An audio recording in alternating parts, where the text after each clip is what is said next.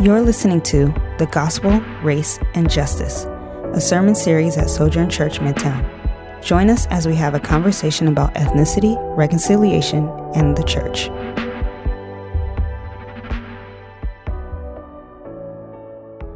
Well, do you know what today is?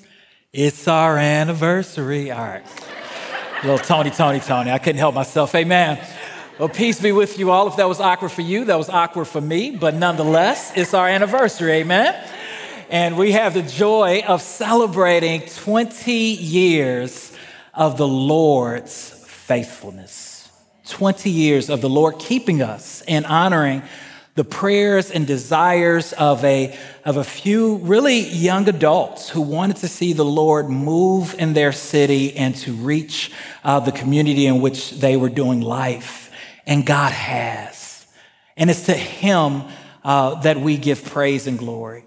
By God's grace, as you've seen in the video, we've been able to grow to 6 churches.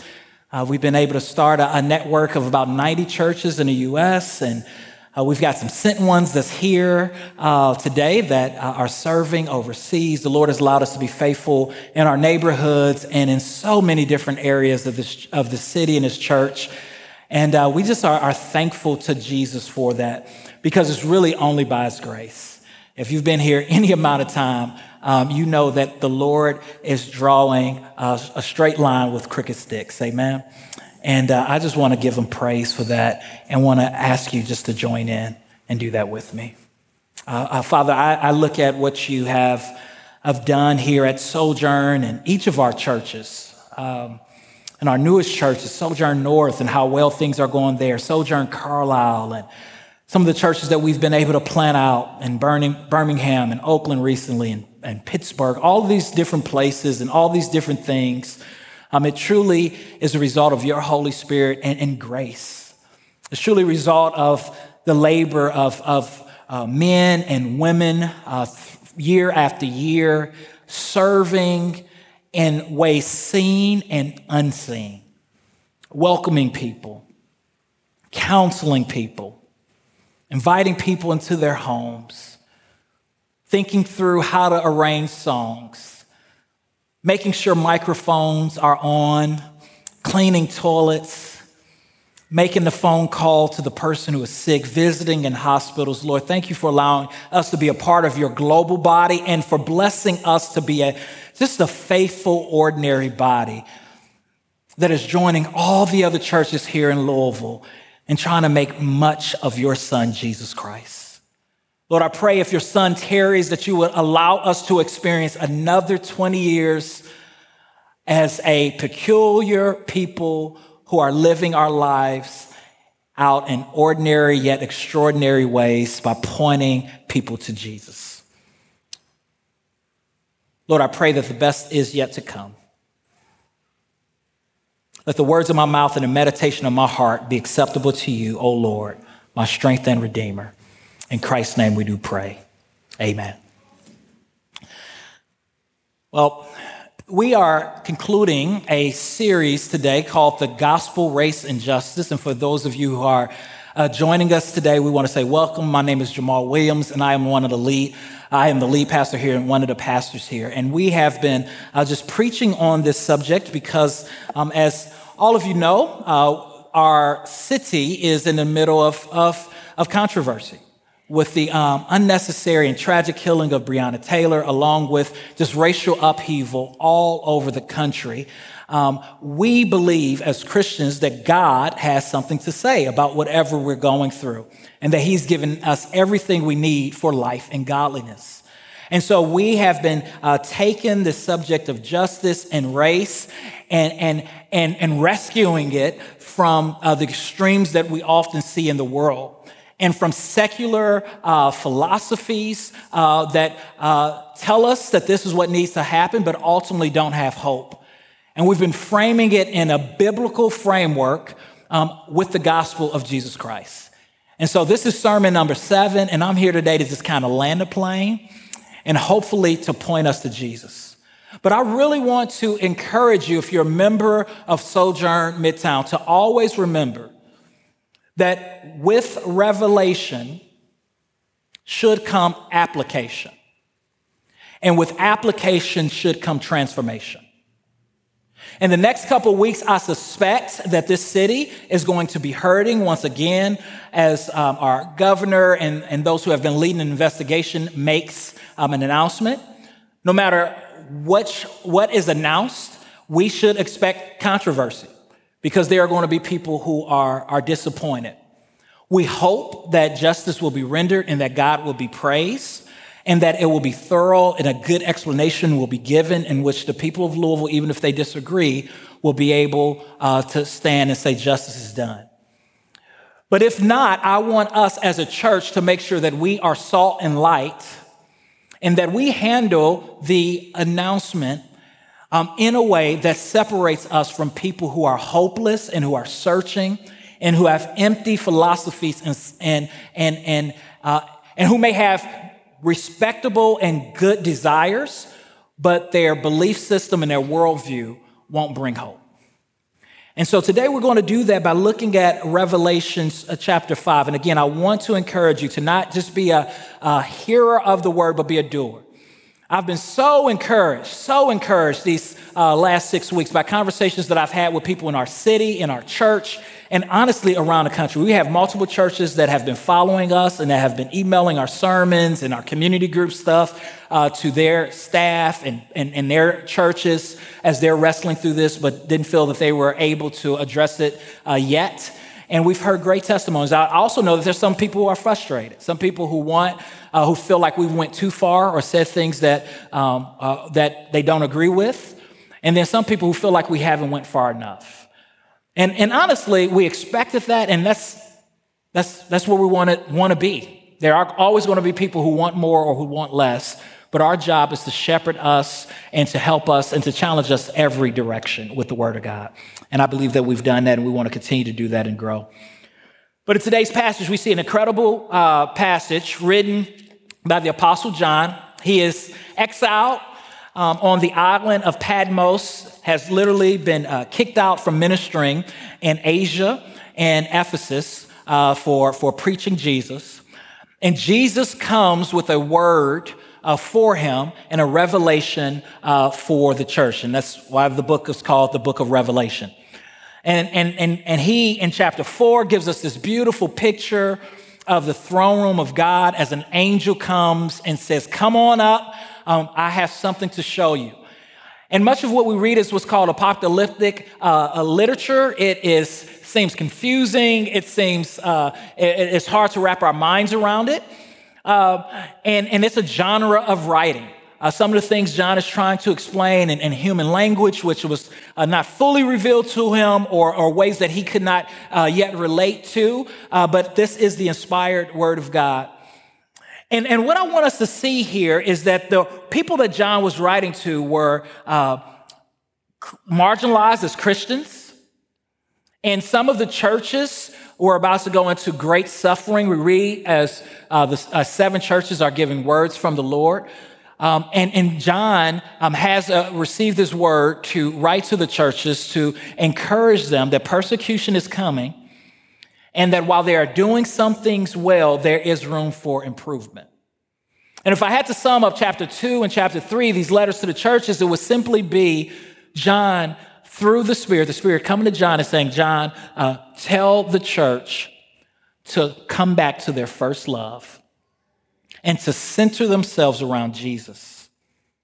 And the way in which the Lord is going to lead John to do this is through this revelation. John sees this incredible picture of God the Father seated on the right-hand side, on the throne with a scroll in his hand, and he is being worshiped by angelic beings as well as elders. Now, we don't know who these elders is. Some people argue that these elders are 24 elders represent people who just represent the church. Some people believe that 12 represent Israel, 12 represent the apostles. The Bible doesn't tell us who these elders are. We also are met with 4 living creatures, which points us back to what we see in the book of Ezekiel. And much of this imagery is Old Testament imagery that you can find also in the book of Daniel, specifically in chapter 7. But it is this majestic picture.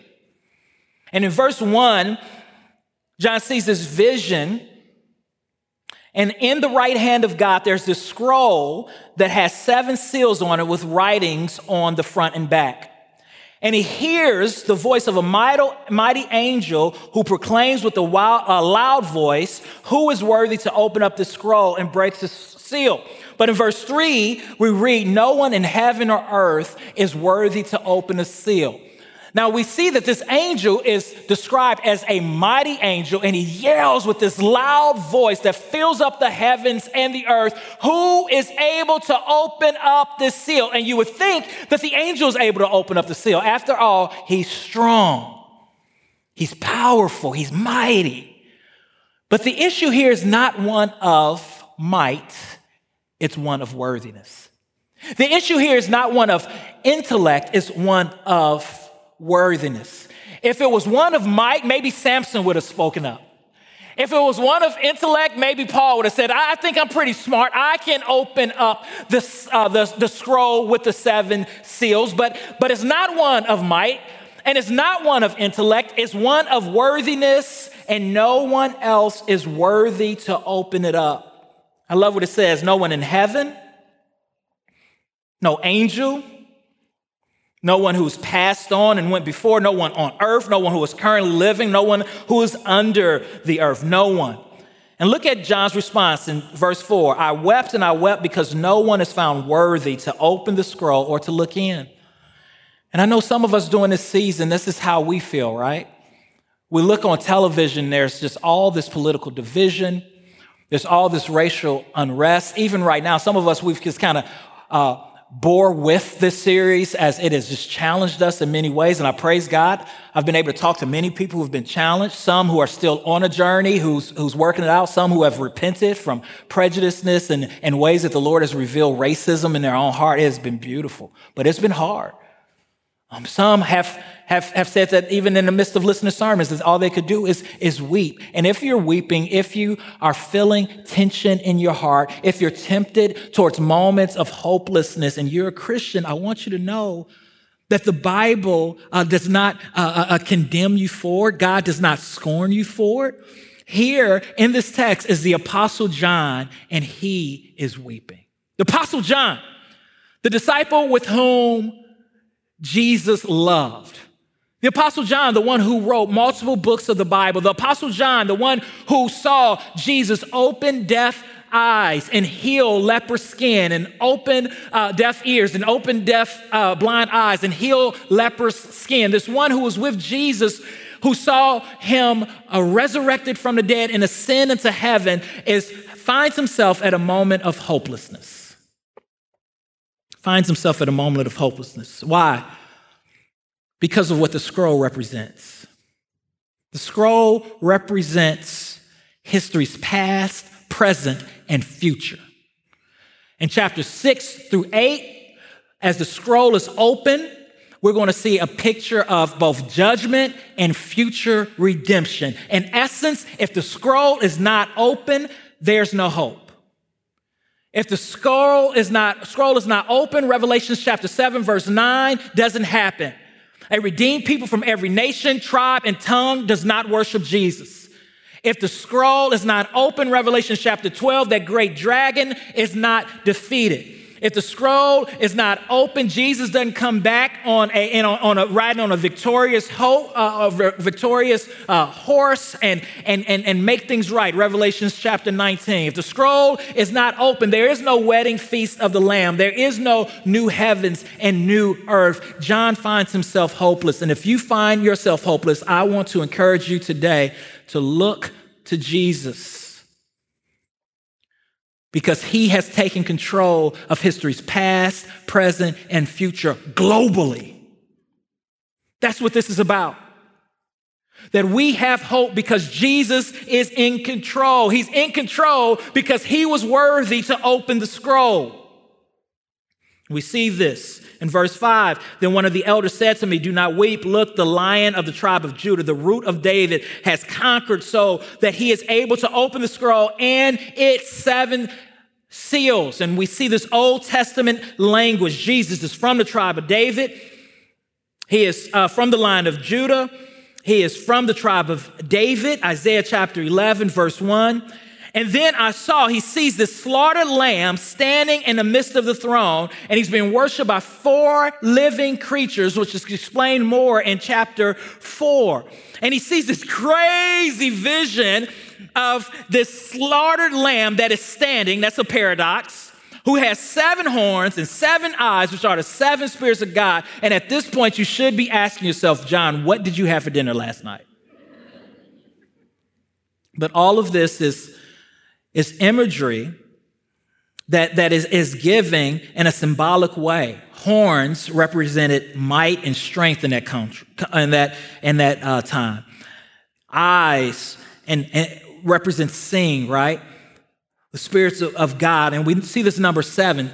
Whenever we see the number 7 in the Bible, it normally means completion or fullness. In other words, he saw a lamb that was all powerful, complete, had full power, all seeing, complete, had full sight, and was full of God's Spirit, which fills up the entire earth.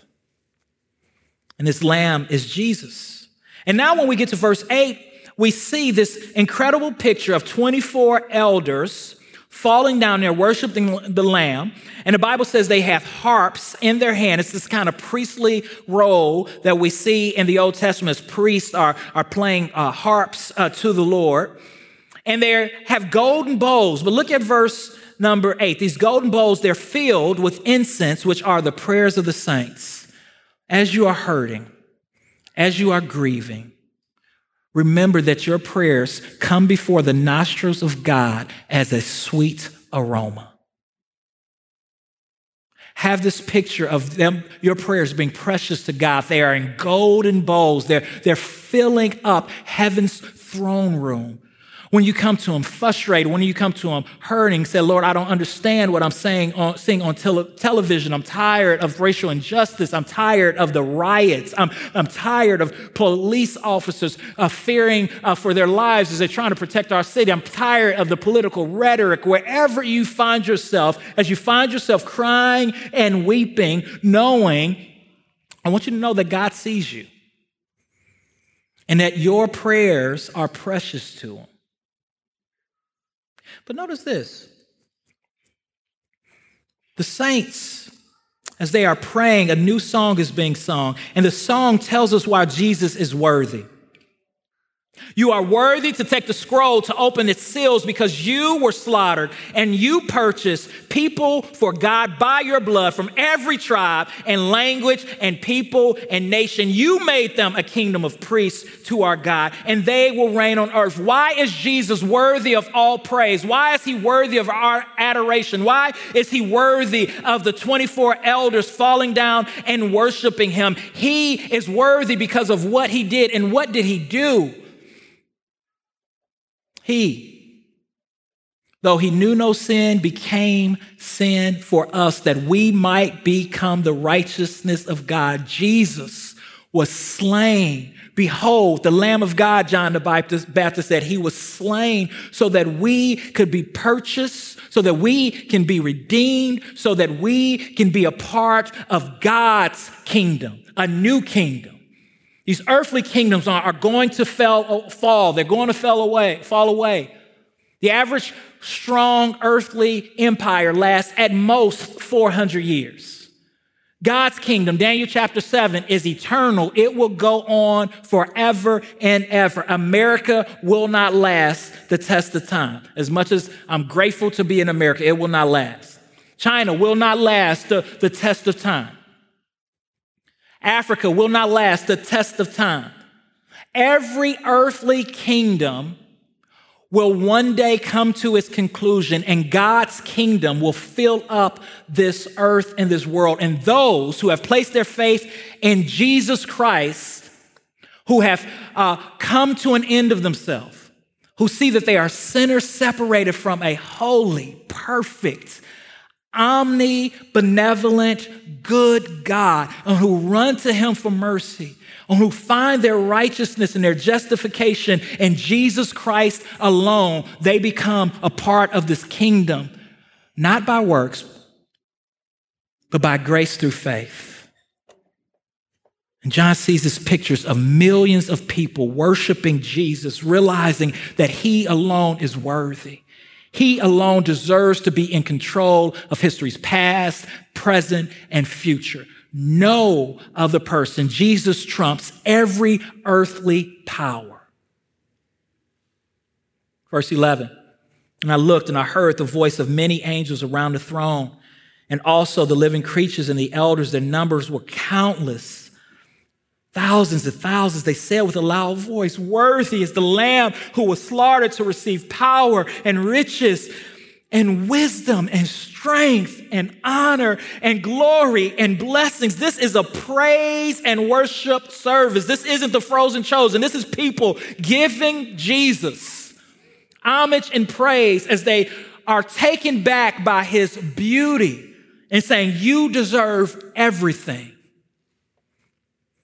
As they realize how wonderful he is. Verse 13, I heard every creature in heaven, on earth, under earth, on the sea, and everything in them say, "Blessing and honor and glory and power be to the one seated on the throne, and to the Lamb forever and ever."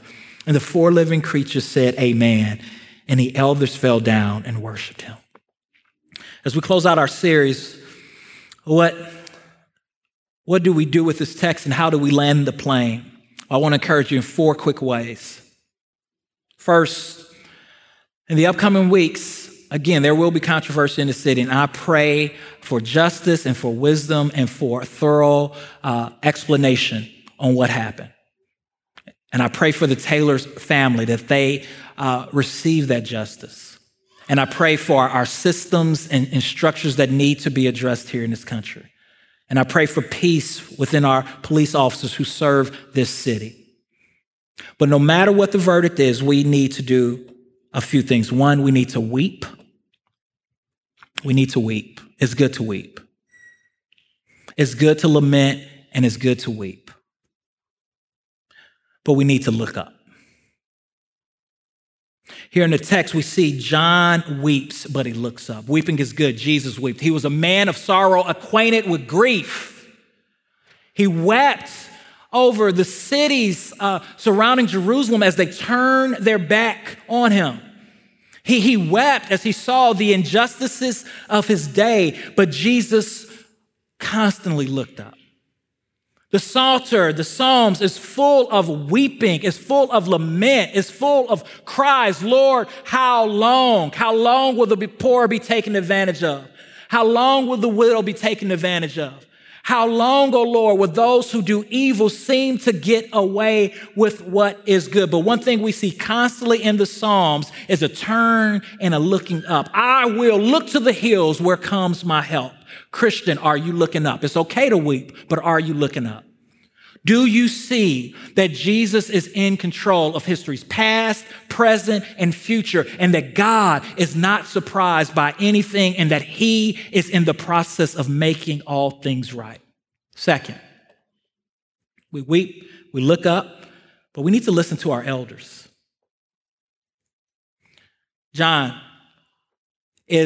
finds himself in a place of despair, and what does the elder come? He says, look up. There is a lamb who is slaughtered, who is standing in the midst of the throne. And this series is your elder's attempt to pastor you through a subject that has been woefully neglected.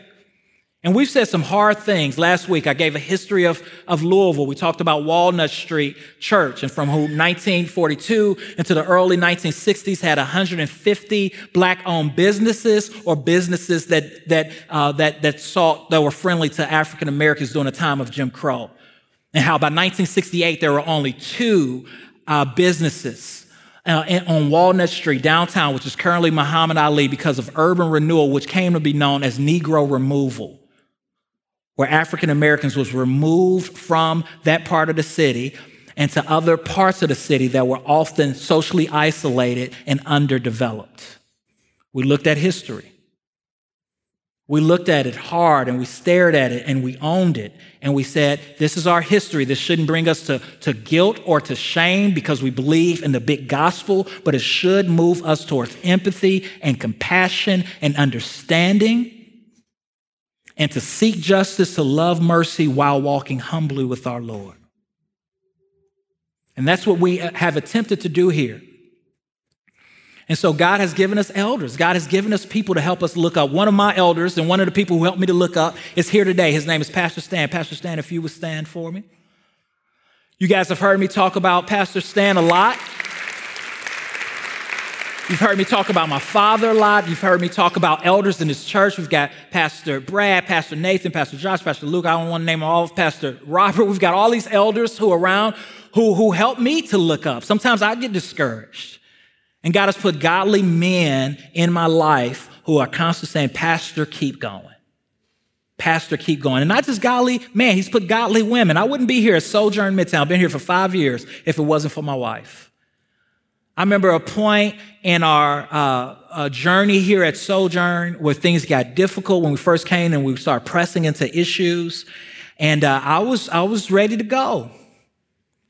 And my wife said, the Lord did not bring you here to leave after 1 year.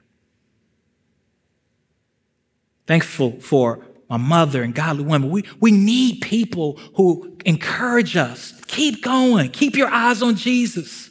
I know it's rough. I know it seems hopeless. I know you're down. I know it seems bleak. I know your sin and proclivities seem to begin to you, but keep your eyes on Jesus. And when we look at Jesus, we see how beautiful he is, how amazing he is, how gentle he is, how lovely he is, how lowly he is. When we start feeling sick, we remember that he is a doctor in the doctor's room. He is a lawyer in the courtroom. He is a bridge over troubled water. He is the Alpha and the Omega, the beginning and the end, the first and the last. He is just and righteous and true, and he will one day bring justice.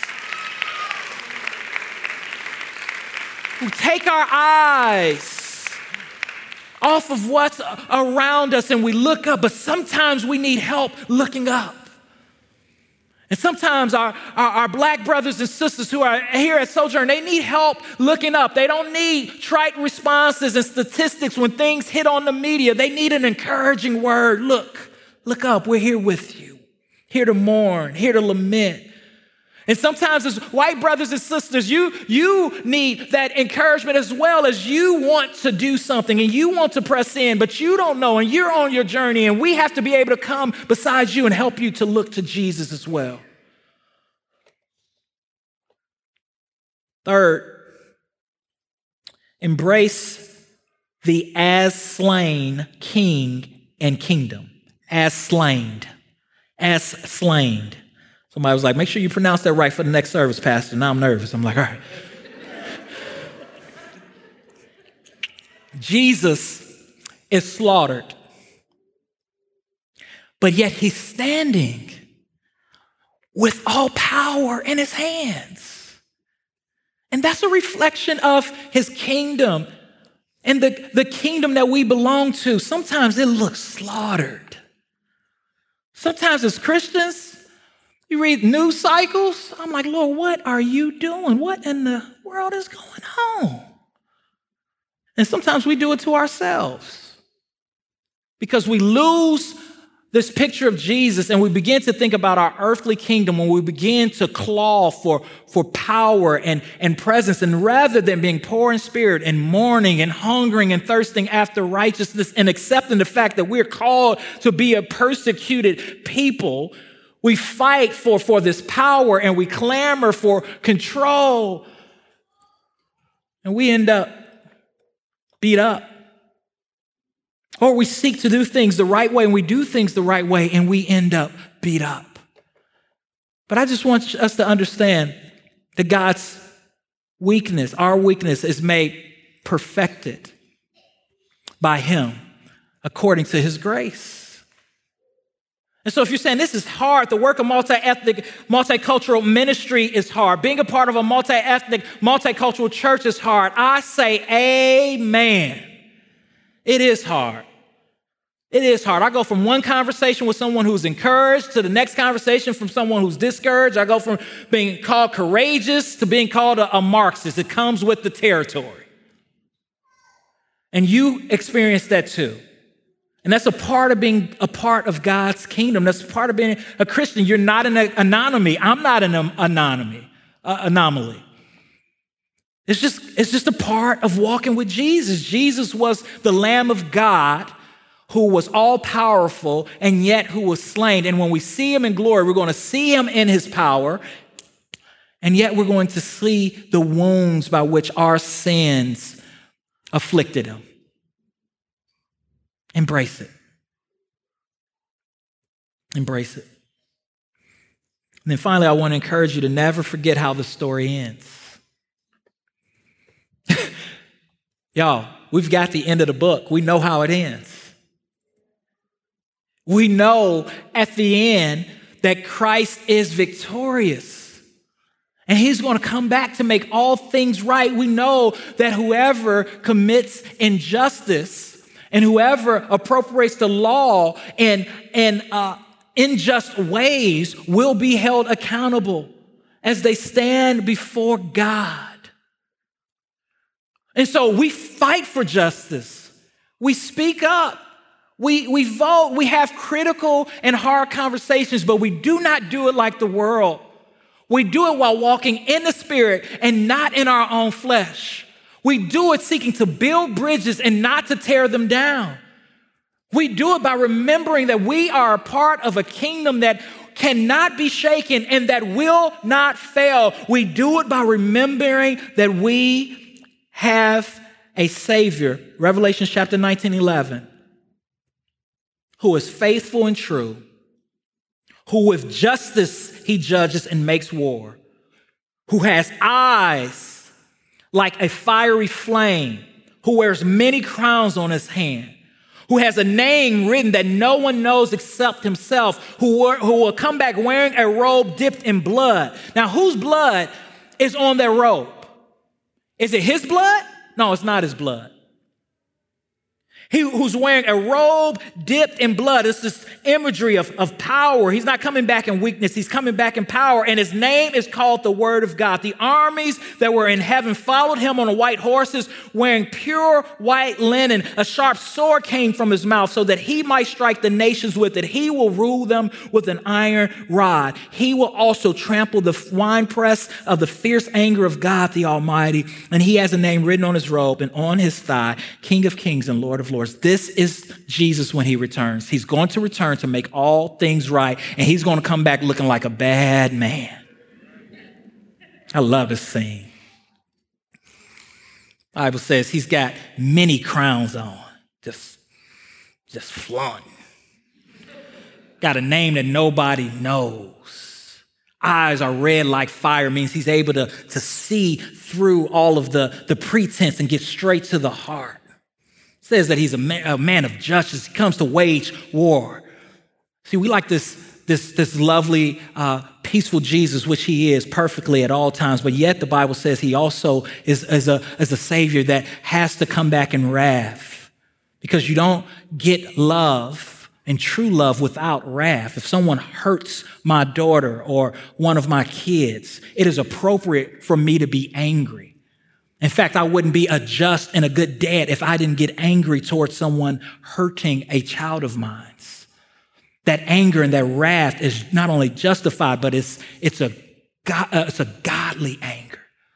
And the Bible says that one day Jesus is coming back and he is going to make all things right by judging those who rejected his kingdom, who oppressed others for their own gain. And it's not because he is vengeful or hateful, it's because he's just. And the Bible tells us until that day, God says, vengeance is mine, I will repay. And as the people of God, we separate ourselves from the world by being stern yet peaceful, being clear, saying what we're for and what we're not for, and we move forward with hope. That is how we live out our gospel identity. That is how we live as salt and light. And so as I close, I want you to remember this picture of Jesus returning. In the next chapter, it's this beautiful picture. It says that Jesus will reign, and his personhood will light up the new heavens and new earth. He will shine forth brighter than the sun, just who he is. There will be no nighttime, Revelation chapter 21. And the kings of the earth will come to pay honor and homage to him. They will give gifts to him. It's a beautiful picture. People from different nations who have been redeemed, those who are now ruling because they've been faithful over little. God is going to make them ruler over much. They're going to bring all their ethnic spices, their ethnic music, their ethnic dishes, and they're just going to come and worship Jesus, and all things will be made right. Live in light of that day. Stop giving in to this nihilism. Stop living as a functional atheist. There's no such thing as a Christian atheist or a Christian agnostic. You have a God. You have a king. He took the scroll. He's in control. He's coming back. He's going to make all things right. And no one who has set their kingdom against his will escape his judgment. And our prayer as Christians is, Maranatha, Lord, come quickly. But our prayer as Christians is, Lord, would you save them? Would you have mercy upon them? Would you soften their heart and help them to see that this world has been created for a reason, and it is coming to an ultimate telos, and all things is pointed to this slaughtered yet standing lamb. Glory be to God. Glory be to God. Come on and give him some praise. Oh, you can do better than that. We've got hope. Come on and give him some praise. We are a hopeful people. Come on and give him some praise. We are a redeemed people. Come on and give him some praise. We've been blood washed. Come on and give him some praise. We've been justified. We've been sanctified. We have a purpose. Come on and give him some praise. We are a people who are peculiar. Glory be to your name, Jesus. We worship you. We praise you. We exalt you. We magnify you. There is none like you. Maranatha, Lord, come soon. In Jesus' name, amen. Hi, I'm Jamal Williams, lead pastor of Sojourn Midtown. Thanks for listening. At Midtown, we value gospel-centeredness, biblical faithfulness, transformative relationships, diverse fellowship, creativity in the arts, and relentless mission. For more sermons, info about our church, visit sojournchurch.com/Midtown.